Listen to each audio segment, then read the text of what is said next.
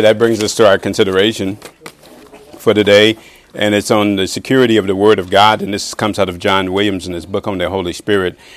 And he writes, we live in an existentialist age which has largely abandoned intelligence for sensation, sense for nonsense, and rationality for psychedelic mysticism.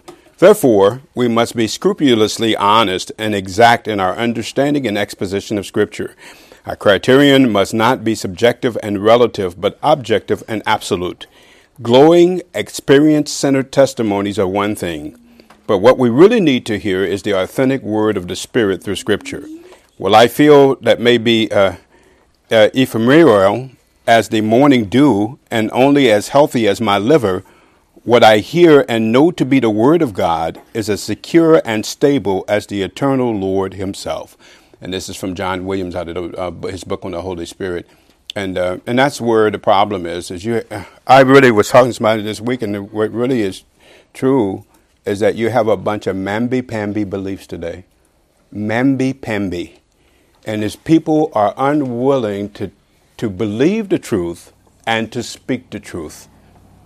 They've been backed into a corner and told that, oh, what you're saying is politically incorrect. I don't care what you think. What is true matters. If it ain't true, I don't have time for it.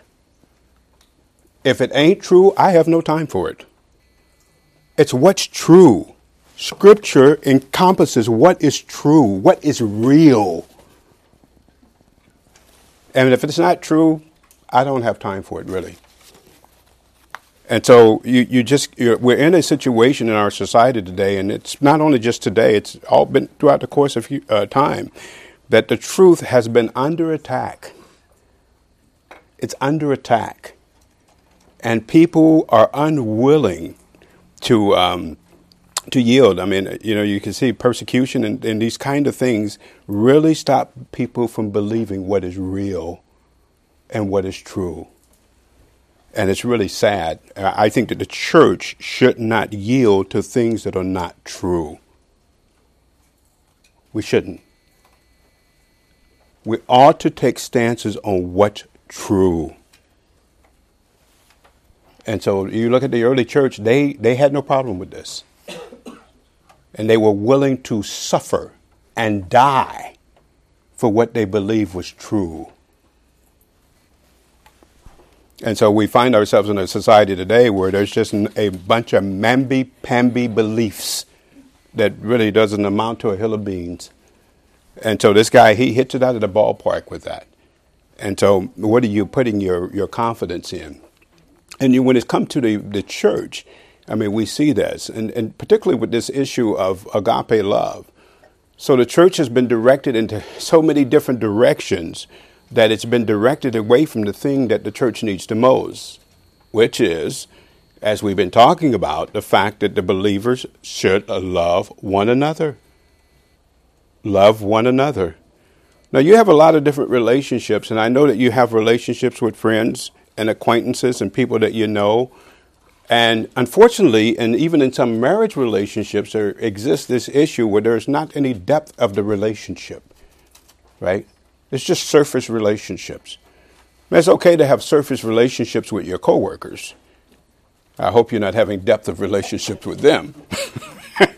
But when it comes to believers, particularly in a marriage situation, there should be some depth to the relationship.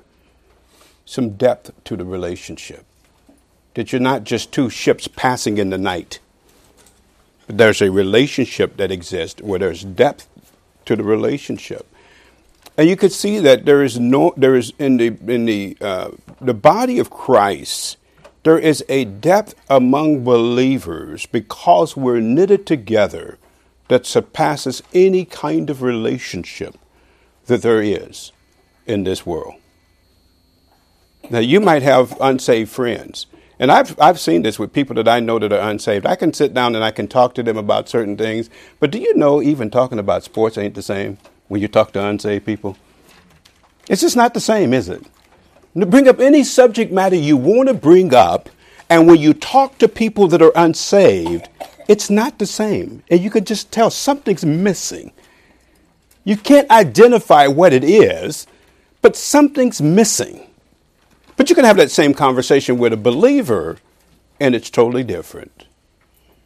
So we come to Colossians, and Paul tells the church at Colossae that he was agonizing for them. Why? There was an alternative that some could possibly take with their sin natures. And what does it undermine? The opportunity of being able to take advantage of the fact that we have been knit together in love. That love causes a special relationship in the body of Christ you're not going to get anywhere else. This is why it's highly important that you marry somebody who's a believer. You marry somebody who's an unbeliever, they don't have a desire for this. They're not going to be able to identify with this. I think that we're all okay, because everybody went through the new membership class, with the fact we don't pander for people to come to the church. This church is not going to be for everybody. It's not. Because some people are looking for entertainment. They're not really looking to be taught. They got all kinds of little things that they're looking for. And hey, all we try to do here is we just try to do teaching. Right? It's not going to be for everybody. I'm okay with it. If it's only 5 people, I'd be okay with it. It doesn't bother me not one bit. As long as these believers are all enjoying what we enjoy in the body of Christ, and the potential that we have to really experience true love among each other, and to be able to, as a result of that, reflect out God's life to the unsaved world. How many does it take? Do you know God doesn't need a whole lot of people? He doesn't need a lot of people. You can see through the course of Scripture that that's the case. Remember Gideon? Remember how he kept telling them to pare down his army? You got too many, you got too many, you got too many, you got too many, you got too many. He doesn't need a lot of people. That's world system stuff, to think that you could need this big monstrosity, you need all of these people, you got to have this huge building and this huge program. That's world system stuff. When the believers are able to enjoy this knitted togetherness that we have as a result of love, it produces the kind of life that God wants produced in believers. You talk about evangelism, there's your evangelism. It's not a bumper on the back of a car. It's not me wearing a cross or some cross earrings on my ears. It's life lived out in real time. And you will see that that makes a huge difference. So we're going to look at this word for knitted togetherness and what it really means as the believers are able to enjoy this love among each other. Father, we're grateful for the opportunity of being able to look at these things, and grateful that as believers that we have the ability to be able to really enjoy this life that we have as a result of your Son indwelling us, and the implications that it has among each other, among ourselves, and how we're able to use agape love as a means of building each other up and to be able to accomplish those things that are well-pleasing to you. And we're thankful that it's an effective tool in being able to keep the body united and moving in a direction that accomplishes those things that you desire. We're so grateful for that. In your Son's name we pray. Amen. So we have this issue in Colossians chapter 2. And so Paul is writing to a church that he did not see in person. And so Epaphras was the emissary that came from Colossae, and he sent this letter back by Epaphras. And he wrote to them, and he was just giving them some admonitions about things to be aware of. And in chapter 2, we pick it up, and in verse 1, he says, "For I would, or I desire that you knew what great conflict I have among you." And that's an interesting word there. Is that word for conflict is actually the word agonizo. Comes through in our English for to agonize over something. It's used actually of a contest in certain places, and the intensity of the contest. For that I have conflict that I have for you and for them at Laodicea, and as many as have not seen my face in the flesh, that their hearts may be comforted, being knit together. Now, I went back and forth, and we'll see. I really think this is what is called a locative of sphere, in a sphere of love. Could be instrumental. But I went back and forth over this as to which one it is. And we'll look at the different possible translations of it. And unto all the riches of the full assurance of understanding, to the acknowledgement of the mystery of God and the mystery of, really, it's of the Christ. Now, notice this word for knit together. It's a very fascinating word. It comes from the word sumbino. And this soon, our soon preposition, we don't do this a lot in English, but the prepositions in the Greek language are really important because they add depth to the words that they're joined to or they occur with. And so you have the word soon, and the best way to describe it is that when you have a soon preposition, you have an intimacy together. So if me and Joyce are walking down the street, that's soon. If me and Scott are walking down the street, it's meta. It's not soon, Scott. It's meta. So there's a loose association with meta. You're together with somebody, but it's not an intimate togetherness. When soon, it's more of an intimate togetherness with that person, right? So this is important. So you have this soon, and it's hooked to this word. Actually, it's translated babazo, but it comes from this word bino. And the word bino actually comes from bathmos. Now, this is important as you understand this word and how it's being used. And this word for bathmos, it has this definition: a step or a stair or a grade of dignity, a degree, or a rank, or a standing. But I think that what you see with it is that there's depth to something. There's depth to what you're looking at, either in a physical thing or in a behavior. There's depth to it, right? Now, let me show you one place where you see this particular word used. Is over in 1 Timothy 3:13. And then we're going to look at the bathos word. This is the bino word, and then the bathos word, which is similar to it, it has a similar outcome with the idea of depth. So notice in 1 Timothy chapter 3, and it's talking about the office of the deacon. So there are qualifications to the office of the deacon, as you well know. So we have two people who are going through these qualifications now. And it says, verse 10, and let these be proved. And the word proved is the dokimazo, to put to the test, to see what's there. Then let them use the office of deacon, being found blameless. Even so must their wives be grave, not slanders, sober, faithful in all things. Let the deacons be the husband of one wife, ruling their children and their own houses well.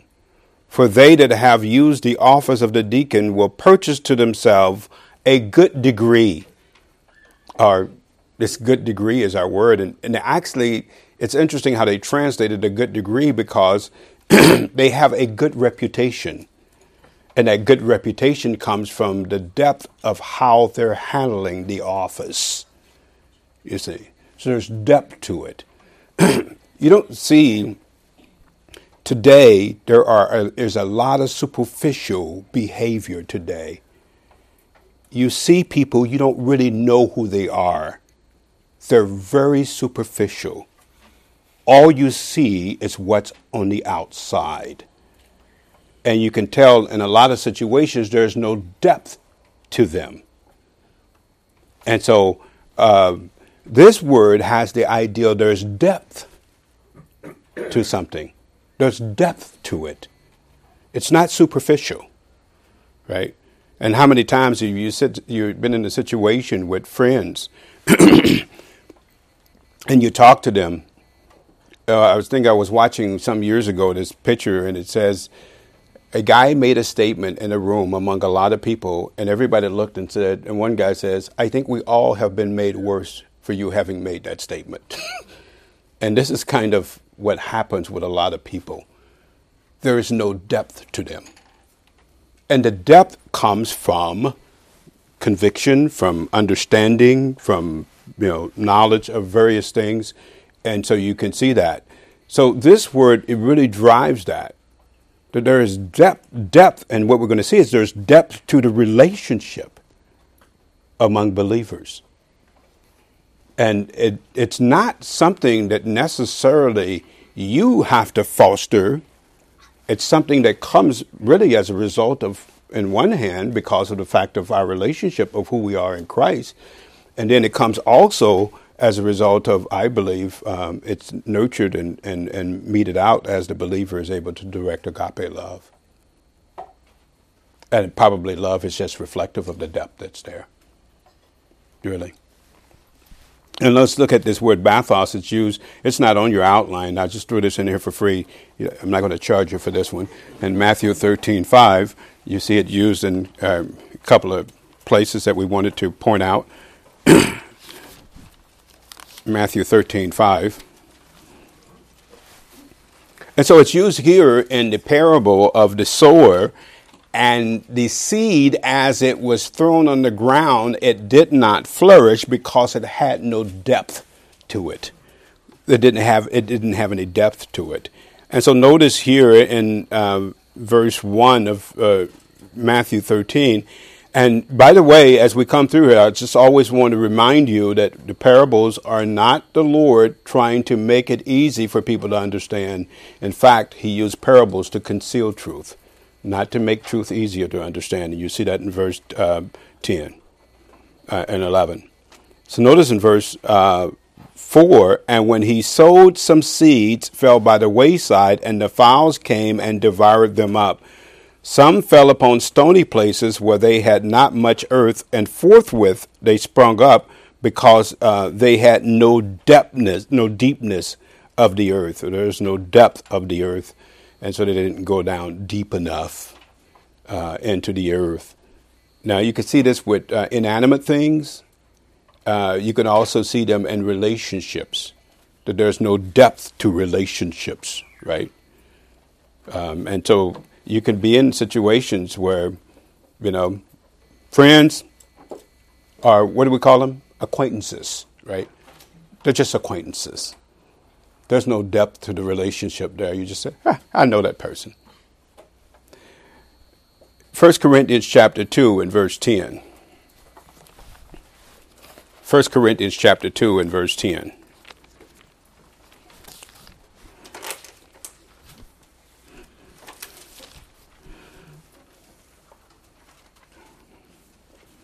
Now, here you find, with regard to doctrine, that there's the depth of the things regarding the things of God. And so, in the context here, Paul is talking about the things that God has prepared for those who are loving him. And we know that not all believers are loving God. We know that the unsaved man doesn't have the ability to love God. Not every believer is loving God, you see. John tells you in 1 John 4, how do you love God?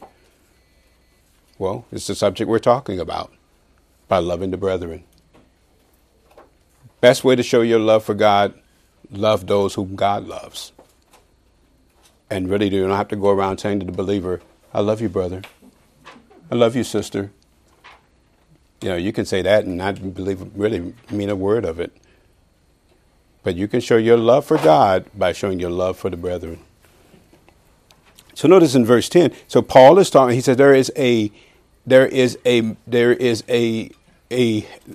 doctrine that God has provided for the believers who are loving him and those who are maturing.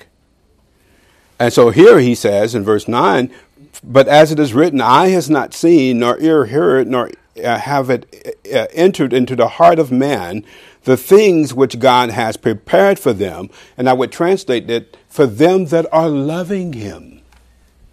That are loving him. Not every believer is loving God. You, again, show your love for God by loving the brethren. And I'm not making it up. Just go right back there into 1 John chapter 3 and 4, and he clearly defines it for you. That this is how we show our love for God. Now, and then this thing here, that the things that God has prepared, he's not talking about things in the afterlife. He's talking about things right now. This is not what's going to happen when you die. He's talking about things that God has prepared for those who are loving him right now. Verse 10, but God has revealed them unto us. Now, if you follow this word for things all the way through, and you'll see it keeps going all the way through this context. God has revealed them unto us by his Spirit, for the Spirit searches all the things, yea, the deep things of God. Right? There are things that come from God as the Holy Spirit are making them manifest to the minds of believers that God wants believers to know. Now, notice he keeps on in verse 11, for what man knows the things of a man, save the spirit which is of the man, which is in him. Even so, the things of God knoweth no man, but the Spirit from God. Now, we have received not the Spirit from the world, but the Spirit which is from God, that we might know what? The things that are graciously given to us from God. Which things also we speak, not in the words which man's wisdom teaches, but which the Holy Spirit teaches, comparing spiritual things with spiritual words. And so notice the things, these deep things that God can reveal to those who are loving him that you would not know any other way. The Holy Spirit is the one that is the teacher. And he teaches you these deep things. You can go and a lot of different places. And boy, when we got out of seminary, we moved back to Oklahoma, we tried to find a church in Tulsa, which is the Mecca of religion. I mean, you go to Tulsa, there's churches everywhere. It's interesting that we couldn't find one. Not one that was teaching anything of any consequence. And I would tell you, the worst time I had working for FedEx was working around people who are heretics. And sometimes it was better to have worked around unsaved people because of these people who are heretics. They can't let their heresy go. And they want to continue to perpetuate it. But they are not going to be able to understand the deep things of God. And you and I can't understand it if we are not in the right relationship to the Holy Spirit and he's able to teach us deep things from God that you're not going to get unless the Holy Spirit is the one that's going to be able to do that. And so this idea of depth. So now you take that with sum babazo, and it's from this word sumbino, togetherness. Intimate togetherness, depth, a together depth. There's an intimate depth. And I think that what you're going to see it's describing is a relationship among believers that is special. And it's different from any other relationship you're going to have. And I know you see these unsaved people out there, and you say, oh, they're not that bad. Why? They're nice people. Well, they might be nice, but I want you to know that the unsaved person is not going to be able to have this kind of relationship with you that you have with another believer. And they're just not going to be able to do that. Like I told you, I used to watch David Letterman back in the day when he was not too bad. And he had these stupid pet tricks on. I shall never forget that they had some animals doing some of the most amazing things. You can teach animals to sit on the potty and go on the potty. Some people have been able to do that. But let's not fool ourselves. They're still animals. They're still animals. They're not human. They're animals. And you can teach the unsaved man to do some interesting things, but they're still unsaved. So in composition, soon means with the depth together. Now I give you three definitions here. Now Louw-Nida says it's to bring together into a unit, or to bring together to cause a unit, to cause something, to bring it together, to cause something to be a unit. Joseph Thayer says to cause, to coalesce, to join together. Now I would give it this definition: it's the depth of union between persons or ideas. The depth of union between persons or ideas. And you're going to see its use of ideas as well. And so it's the opposite of being knit together. And the only way I was kind of thinking through, well, what would be some examples of the opposite of this? I couldn't find the antonym to it, but you could see that in Corinth would probably be an example of it. So if you look over in Corinthians, let's look at 1 Corinthians chapter 1 and verse 10. And so the opposite could be this, that in Corinth, instead of there being a union together, there was what? There was schismas. The word schisma, the result of a rent or a tear, right? And so you have people within a whole, and they start splitting off into different groups. Or where actually is looking at the splitting of that. Notice in 1 Corinthians 1:10, now beseech you, brethren, by the name of our Lord Jesus Christ, that you all speak the same thing, and that there be no divisions among you, but that you be perfectly joined together in the same mind and in the same judgment. For it has been declared unto me, my brethren, by them which are of the house of Chloe, that there are contentions among you.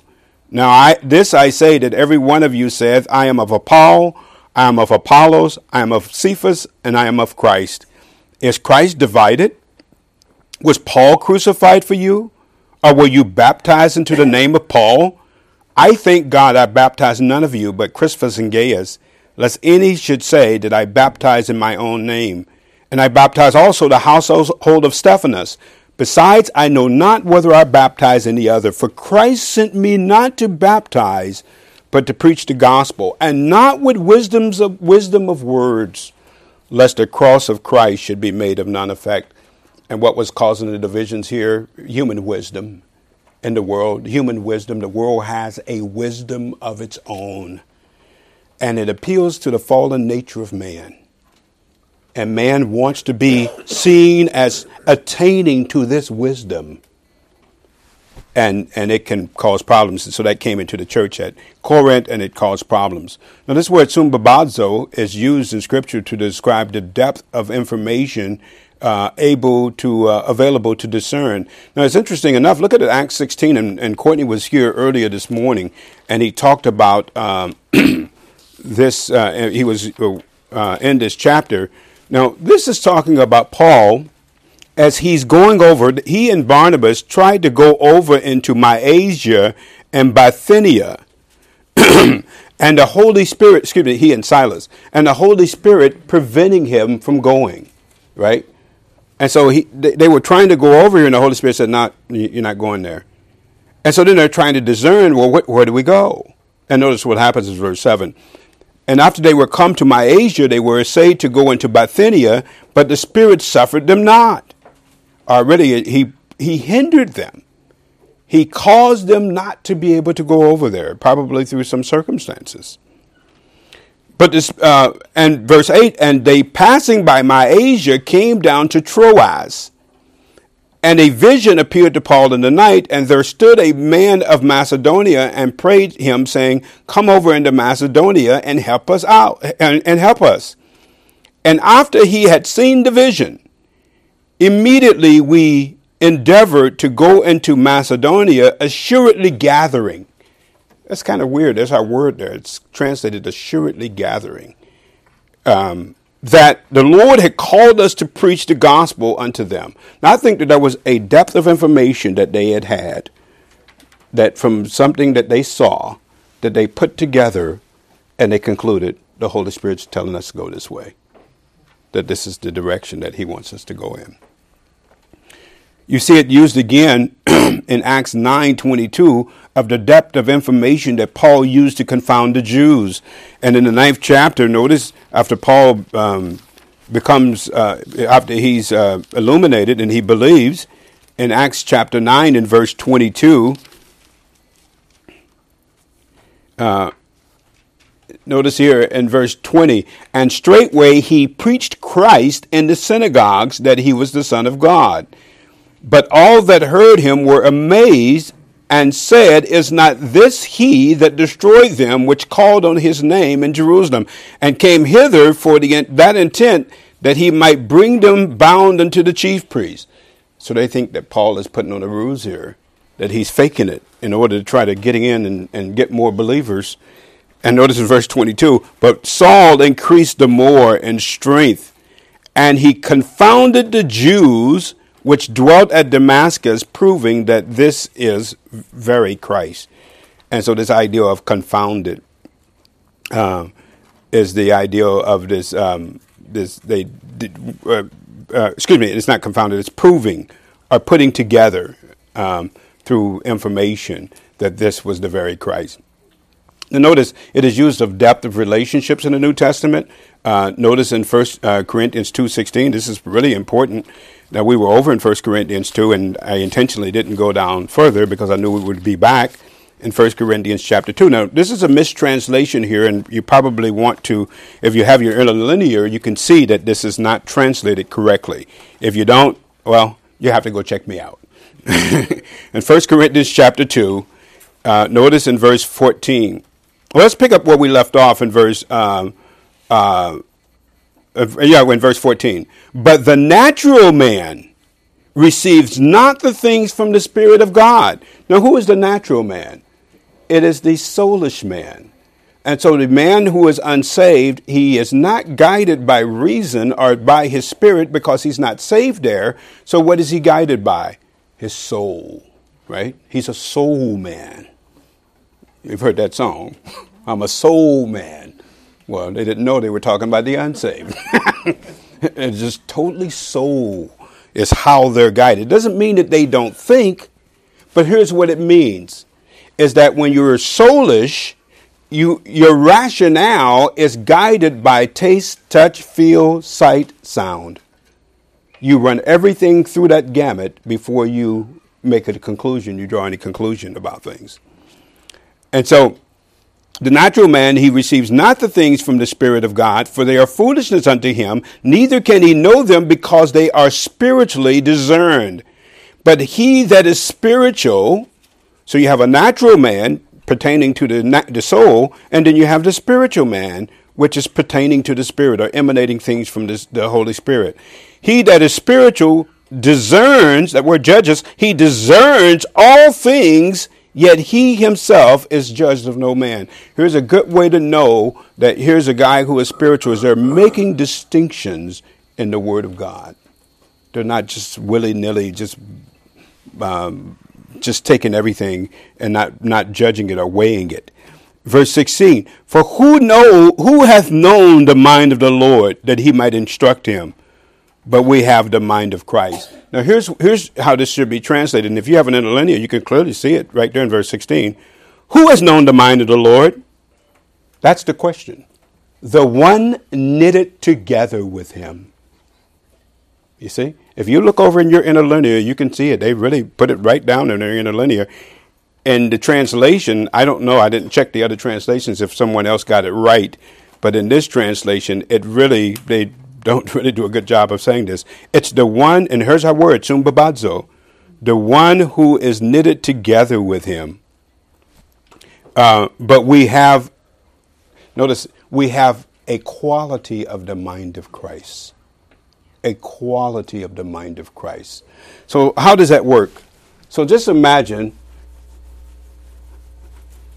it's kind of like, when you think about the space shuttle, and then the space shuttle goes up to the space station and it docks to the space station, right? It now has access to the space station. It doesn't become the space station, you see. We have a quality of the mind of Christ. We can think and see things the way that God sees them as we're illuminated by the Spirit. That's just an amazing thing. Further separating the notion that there's any correlation between you and the unsaved man.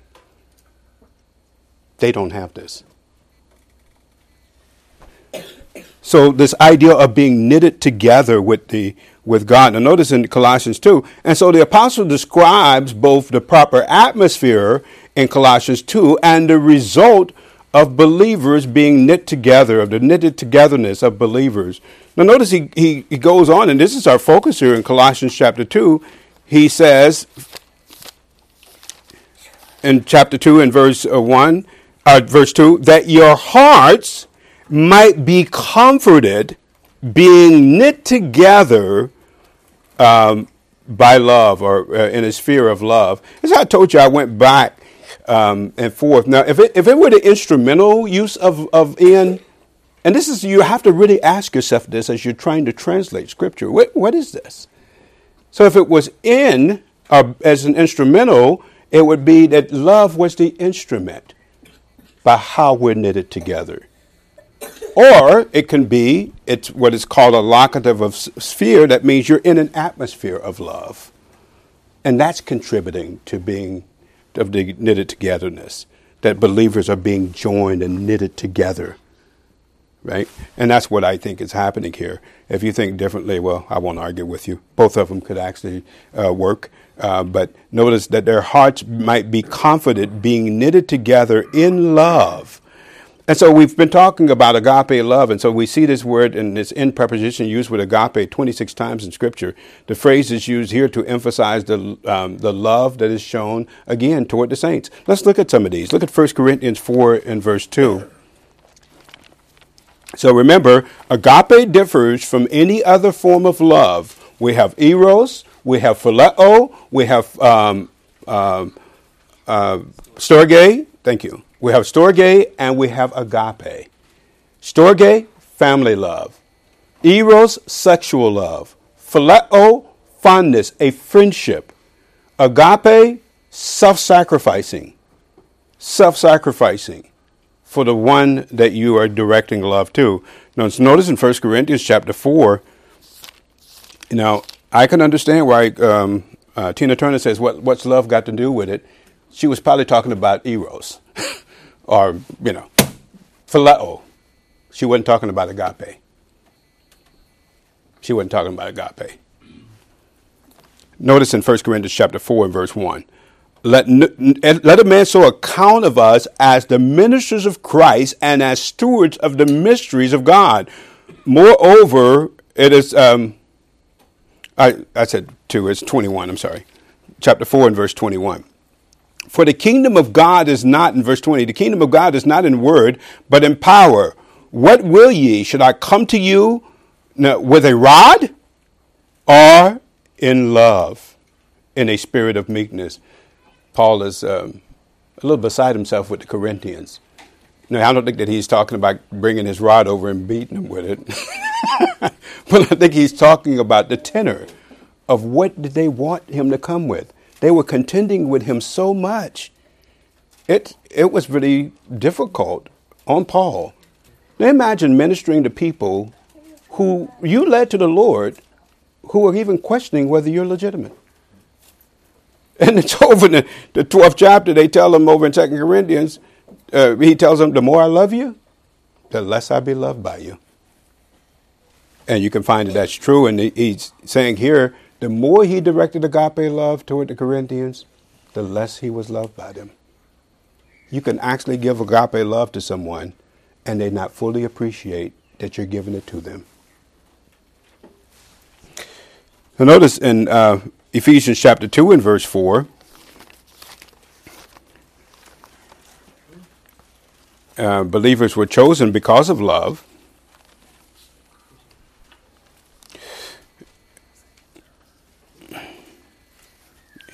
I think it's 1:4, actually. Yeah. And so Paul writes in verse 3 of chapter 1, he says, Blessed is the God and Father of our Lord Jesus Christ, who has blessed us with all spiritual blessings in heavenly places in Christ, according as he has chosen us in him before the foundation of the world, that we should be holy and without blame before him in love. And so that we're in the preposition there, translate again, this idea of being in an atmosphere or a sphere of love. And so you see it used in 4:15, notice, concerning believers. Wherefore if I turn over to Ephesians chapter 4 and verse 15. And so Paul writes to the Ephesians, he says, but speaking the truth in love, we may grow up unto him in all things. Or really, I would say, truthing it in an atmosphere of love. And so sometimes it's hard to say things to people that are true. Right? But if you love them, you'll tell them the truth.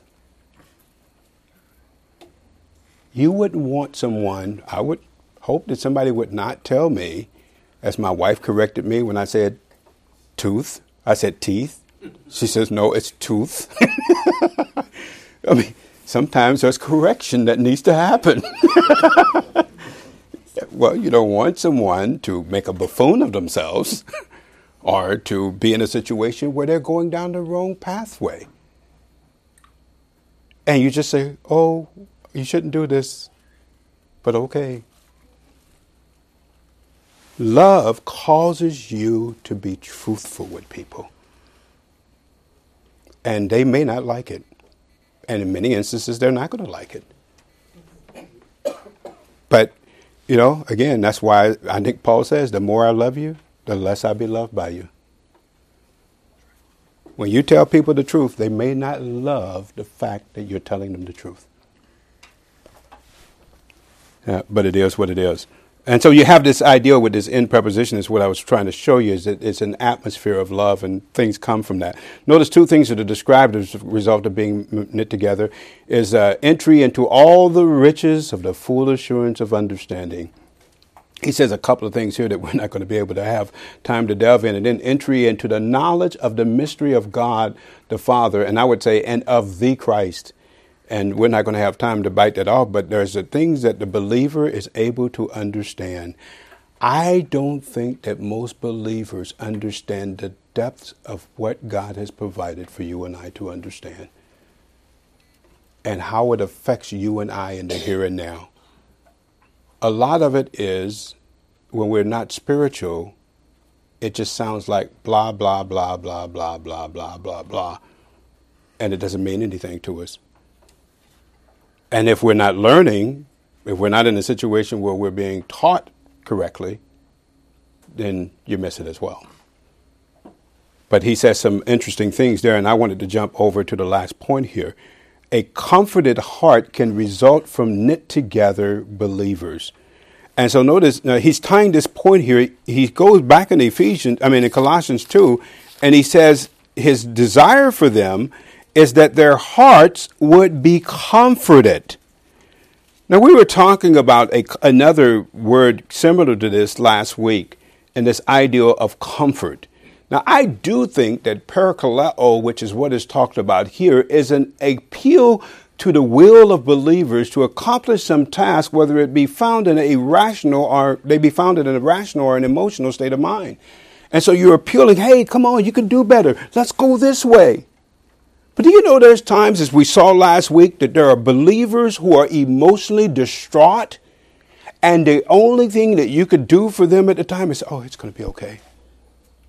It's going to be okay. You know, this happened to me. I've been through this. I've had somebody that has died before. It's going to be all right.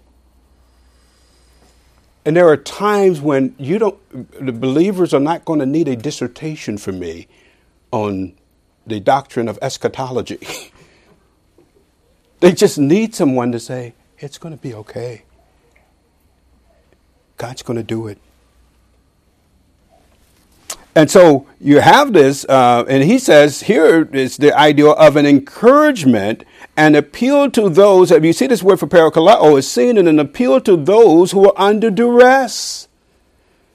They're under duress, and there's an exhortation that is given to them. Hey, come on, you can move forward. It's going to be okay. God's got this. And that's a little bit different thing. And notice in 2 Corinthians, because we've been talking about this, and we talked about this verse in 2 Corinthians.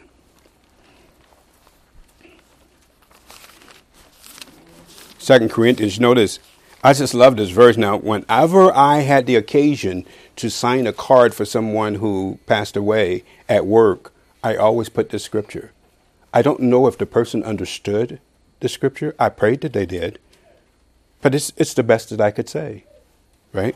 Notice in 2 Corinthians here, chapter 1, verse 3. Blessed be the God, even the Father of our Lord Jesus Christ, the Father of mercies, and the God of all comfort, who comforts us in all our tribulation. God, He encourages us in all of our pressures. And why does He do it? Notice, He says, that we may be able to comfort them which are in any trouble by the comfort wherein we ourselves are comforted from God. And the idea of comforting and exhorting someone who is in afflictions and pressures. Sometimes you can be in pressures and you just become irrational. The pressures can cause you to be irrational. And you're not seeing things the way you ought to see them from Scripture. And exhortation will come along and say, hey, come on, you can do it. Hey, this way, it's this way. This is the way. And you can encourage someone in doing that. And I think God uses believers to do it. Notice in verse 6, he goes on to say, and whether we be afflicted is for your consolation or your encouragement, and salvation, which is effectual in the enduring of the same. And so you see that used. It's also used seen in an appeal to the will of saints who are living in a certain way. Notice in 1 Thessalonians chapter 2 and verse 11. 1 Thessalonians chapter 2 and verse 11. And Paul used it even among these believers over here in Thessalonica. In verse 11, he says, as you know how we exhorted you and we comforted you and charged every one of you as a father does his children. And what was the purpose of the exhortation? That you might walk worthy of God who has called you into his kingdom and glory. You see, parakaleo, which is used here of encouragement, he actually translated exhorted. It's different from consoling someone. You see these two words used together here. So on the one hand, you can encourage someone and exhort them. Hey, come on, let's go this way. Sometimes, what did it say in 1 Thessalonians chapter 5? Comfort the feeble-minded. You can have people who are of little soul and their emotions are so out of control. They just need someone to say to them, hey, it's going to be okay. It's going to be okay. God's going to do this. You see? And so you see these two words. Now, what is happening here? He says that your hearts may be comforted. Your heart is not this little beating thing right here, as it's talked about from Scripture. Your heart, as it's talked about from Scripture, is your mind, your will, and your emotions. And I would probably say that that's probably three of the most important things that you operate with in this life. And if your heart is not right, and if your heart is out of kilter, you're going to have problems operating. We see it today. We see it today. There are people having heart attacks, and it's not their physical heart. Notice here, the heart can be troubled. Look at John chapter 14 and verse 1. John chapter 14, verse 1. So as the Lord was getting ready to go away, he told the disciples that he was going away. And he starts off in verse 1 and he says, really, I would say, stop letting your hearts be troubled. That word terrasso, this agitation that can come to the heart. And I really believe that that's really where the mind is being affected. And it's affecting the other two aspects of it.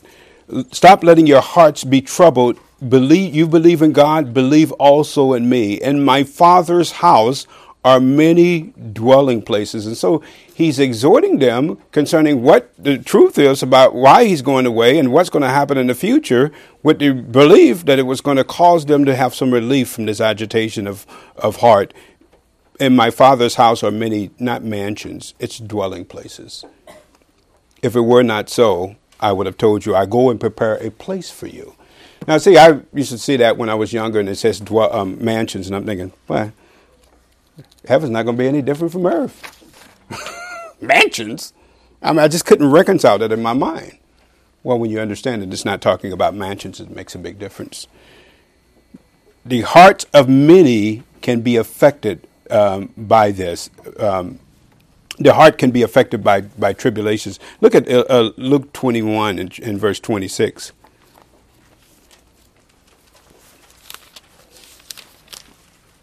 Luke 21 and verse 26. Now, this is an interesting thing in the tribulation period. People say today that we're in the tribulation period.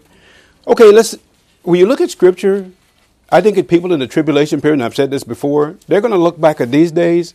You think these are bad times? Everybody would agree that these are not the Andy Griffin days, right? No, these are some bad times. But people in the tribulation period are going to look back at these times and think, these were the Andy Griffin days. These were the good old days. That's how bad it's going to be in the tribulation period. Now notice, Luke writes this, and notice in verse 24, and he says, and they shall fall by the edge of the sword, and they shall be led captive away, talking about Israel, unto all nations, and Jerusalem shall be trodden down by the Gentiles until the fullness of the Gentiles be fulfilled.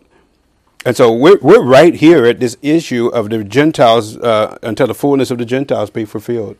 Well, really, it goes a little bit past that into the millennial, into the end of the tribulation period. And there shall be signs in the sun and the moon and in the stars upon the earth, distress of nations with perplexity, the sea and the waves roaring, and men's hearts failing them for what? Fear. Fear. The fear, and for looking after those things which are coming on the earth, for the powers of the heavens shall be shaken, and then shall they see the Son of Man coming in a cloud with power and great glory. I just love that. I love the end of a good book. See, you could tell me the whole story of a movie. People say, I don't want to ruin it for you. I don't care if you ruin it for me. I always go back to the end of it anyway. That's all I'm concerned about is the end of a story. And this story, it ends great. Because here you see the tribulation period, and the things that are going on there are going to be of such horrific nature. Never has it happened before or ever will happen again. That men's hearts are going to fail them for the fear of the things that are going on.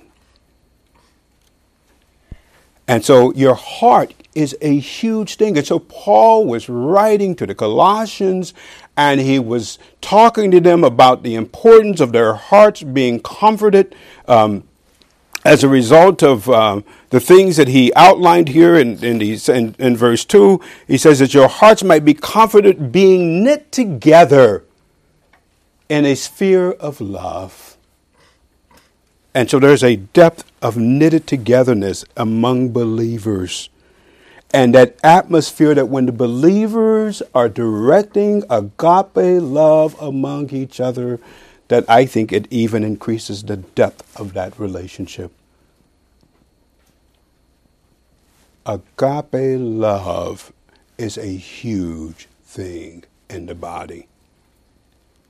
Now, you and I can go out and do many good things in the world. There's a lot of noble things that you and I could do. No end to those noble things. But one of the things that is apparent that God really wants us to do, lovely brethren, John chapter 13, a new commandment I give unto you, that you love one another as I have loved you. No way around it, fellas, gals. We're in this together. You might not like me. You might not like my things I say or do. But you know, love can give you forbearance against that. Love conquers everything that is necessary in the body of Christ. It really does. And it makes a huge difference when we focus on directing that love to one another. Father, we're grateful for the opportunity of being able to look at these things, and grateful that as believers that we have the opportunity to be able to love one another. And by this thing, that the world might be able to know that we are ones who are that belong to you as a result of the love that we show toward each other. Not only does it do that, it builds up the saints, it encourages and comforts the saints. It provides so many different things for the body, and for the in order for the body to operate in the way that it should. And we're so thankful for that potential that it's there. In your Son's name we pray. Amen.